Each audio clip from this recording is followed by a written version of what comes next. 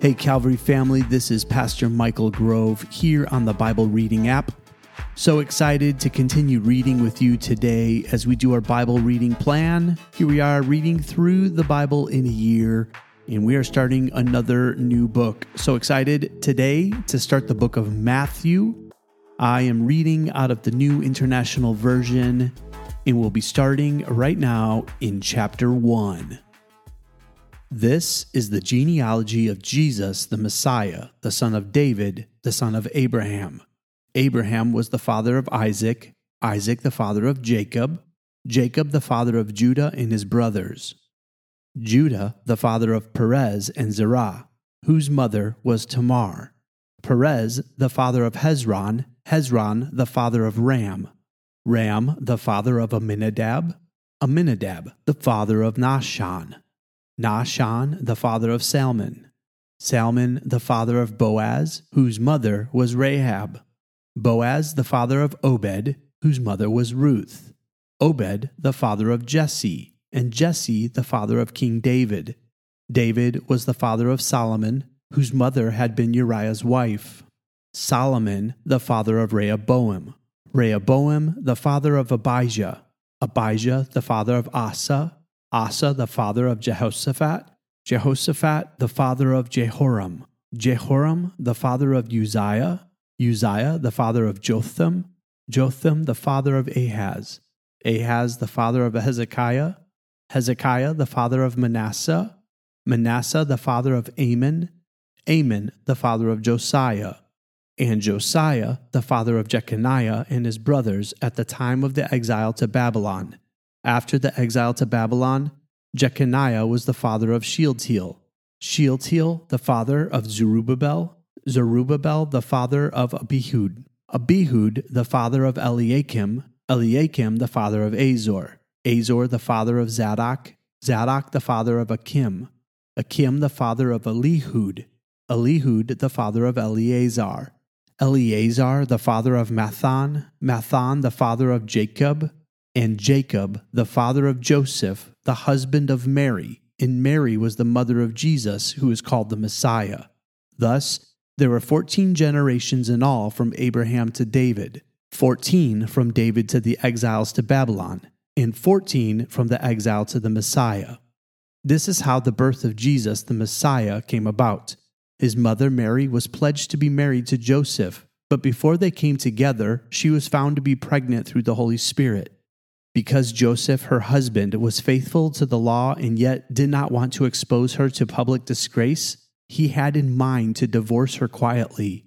But after he had considered this, an angel of the Lord appeared to him in a dream and said, "Joseph, son of David, do not be afraid to take Mary home as your wife, because what is conceived in her is from the Holy Spirit. She will give birth to a son, and you are to give him the name Jesus, because he will save his people from their sins." All this took place to fulfill what the Lord had said through the prophet, "The virgin will conceive and give birth to a son, and they will call him Emmanuel," which means God with us.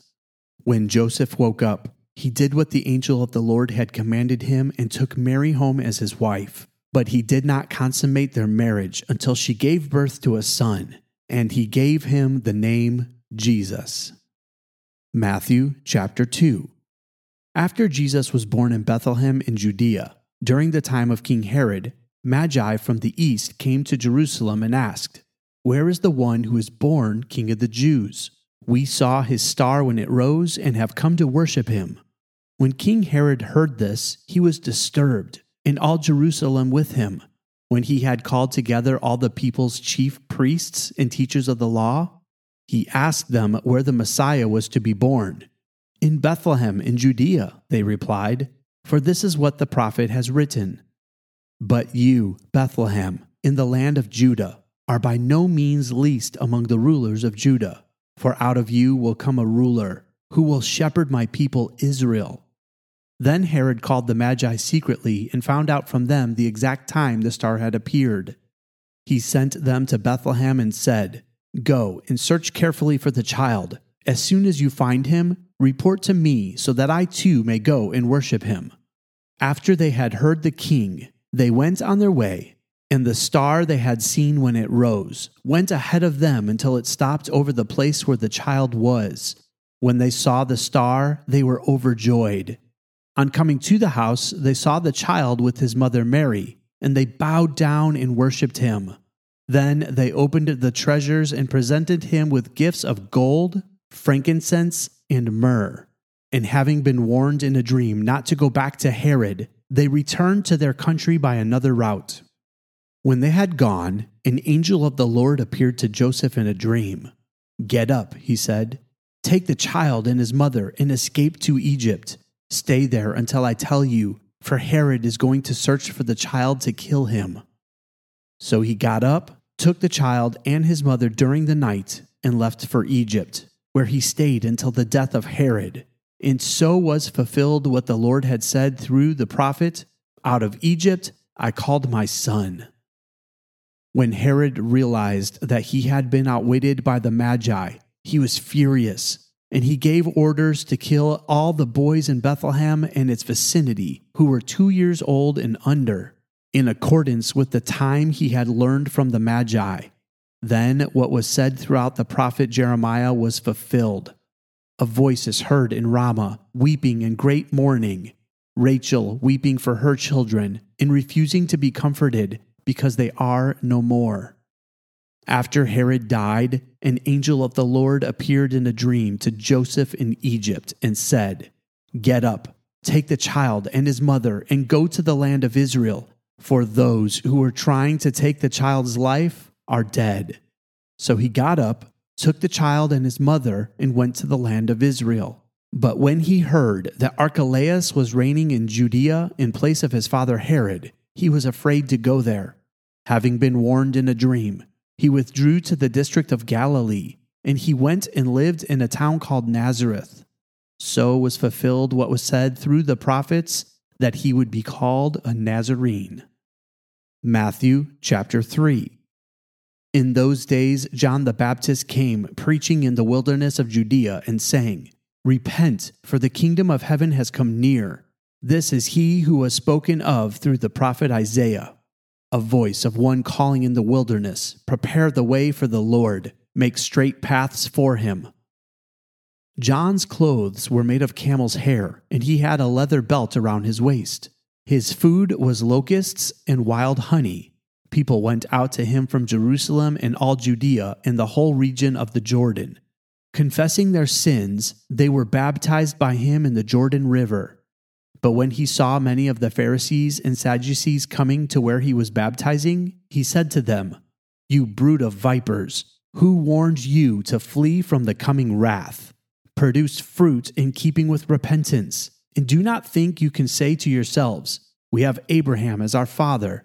I tell you that out of these stones God can raise up children for Abraham. The axe is already at the foot of the trees, and every tree that does not produce good fruit will be cut down and thrown into the fire. I baptize you with water for repentance, but after me comes one who is more powerful than I, whose sandals I am not worthy to carry. He will baptize you with the Holy Spirit and fire. His winnowing fork is in his hand, and he will clear his threshing floor, gathering his wheat into the barn and burning up the chaff with unquenchable fire." Then Jesus came from Galilee to the Jordan to be baptized by John. But John tried to deter him, saying, "I need to be baptized by you, and do you come to me?" Jesus replied, "Let it be so now. It is proper for us to do this to fulfill all righteousness." Then John consented. As soon as Jesus was baptized, he went out of the water. At that moment, heaven was opened, and he saw the Spirit of God descending like a dove and alighting on him. And a voice from heaven said, "This is my Son, whom I love. With him I am well pleased." Matthew chapter 4. Then Jesus was led by the Spirit into the wilderness to be tempted by the devil. After fasting 40 days and 40 nights, he was hungry. The tempter came to him and said, "If you are the Son of God, tell these stones to become bread." Jesus answered, "It is written, Man shall not live on bread alone, but on every word that comes from the mouth of God." Then the devil took him to the holy city and had him stand on the highest point of the temple. "If you are the Son of God," he said, "throw yourself down, for it is written, 'He will command his angels concerning you, and they will lift you up in their hands, so that you will not strike your foot against a stone.'" Jesus answered him, "It is also written, 'Do not put the Lord your God to the test.'" Again, the devil took him to a very high mountain and showed him all the kingdoms of the world and their splendor. "All this I will give you," he said, "if you will bow down and worship me." Jesus said to him, "Away from me, Satan, for it is written, 'Worship the Lord your God and serve him only.'" Then the devil left him, and angels came and attended to him. When Jesus heard that John had been put in prison, he withdrew to Galilee. Leaving Nazareth, he went and lived in Capernaum, which was by the lake in the area of Zebulun and Naphtali, to fulfill what was said through the prophet Isaiah, "Land of Zebulun and land of Naphtali, the way of the sea beyond the Jordan, Galilee to the Gentiles. The people living in darkness have seen a great light. On those living in the land of the shadow of death, a light has dawned." From that time on, Jesus began to preach, "Repent, for the kingdom of heaven has come near." As Jesus was walking beside the Sea of Galilee, he saw two brothers, Simon, called Peter, and his brother Andrew. They were casting a net into the lake, for they were fishermen. "Come, follow me," Jesus said, "and I will send you out to fish for people." At once they left their nets and followed him. Going on from there, he saw two brothers, James, son of Zebedee, and his brother John. They were in a boat with their father Zebedee, preparing their nets. Jesus called to them, and immediately they left the boat and their father and followed him. Jesus went throughout Galilee, teaching in their synagogues, proclaiming the good news of the kingdom, and healing every disease and sickness among the people. News about him spread all over Syria, and people brought to him all who were ill with various diseases, those suffering severe pain, the demon-possessed, those having seizures, and the paralyzed, and he healed them. Large crowds from Galilee, the Decapolis, Jerusalem, Judea, and the region across the Jordan followed him. This now concludes the reading for today, March the 12th. Let me give you just a few thoughts before we end our time together. One of the things you will find Matthew say throughout his writing is repeated words of the prophets. He's very intentional about pointing out the fulfilled prophecies that were written about Jesus. This is for a good reason. Matthew is writing his book to the Jews.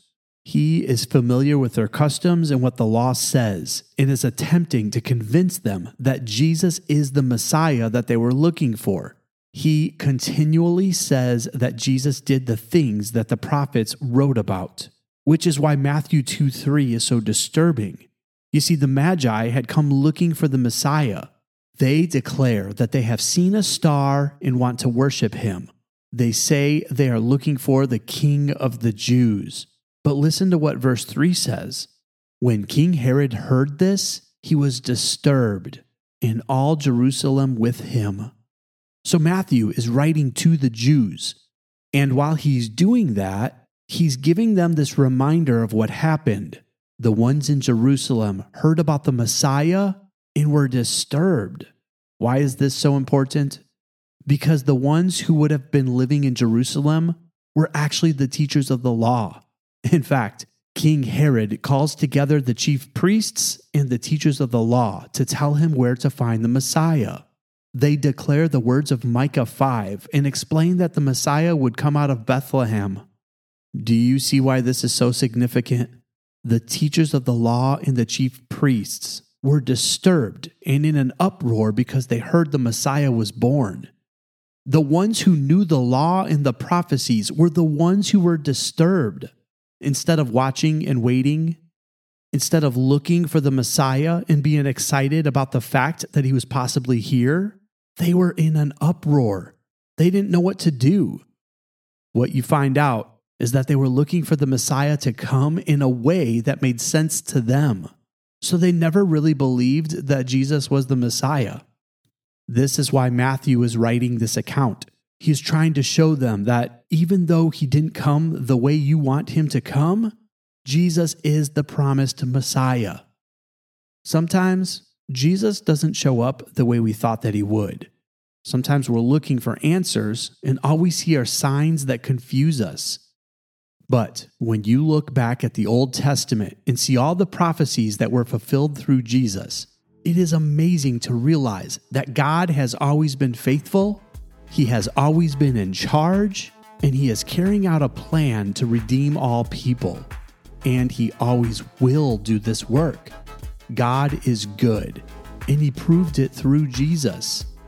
Don't miss the fact that God's never-failing love was shown through the Messiah Jesus. He loves you and will show up in ways you will never expect. That's all the time we have for today. I love you, and God bless.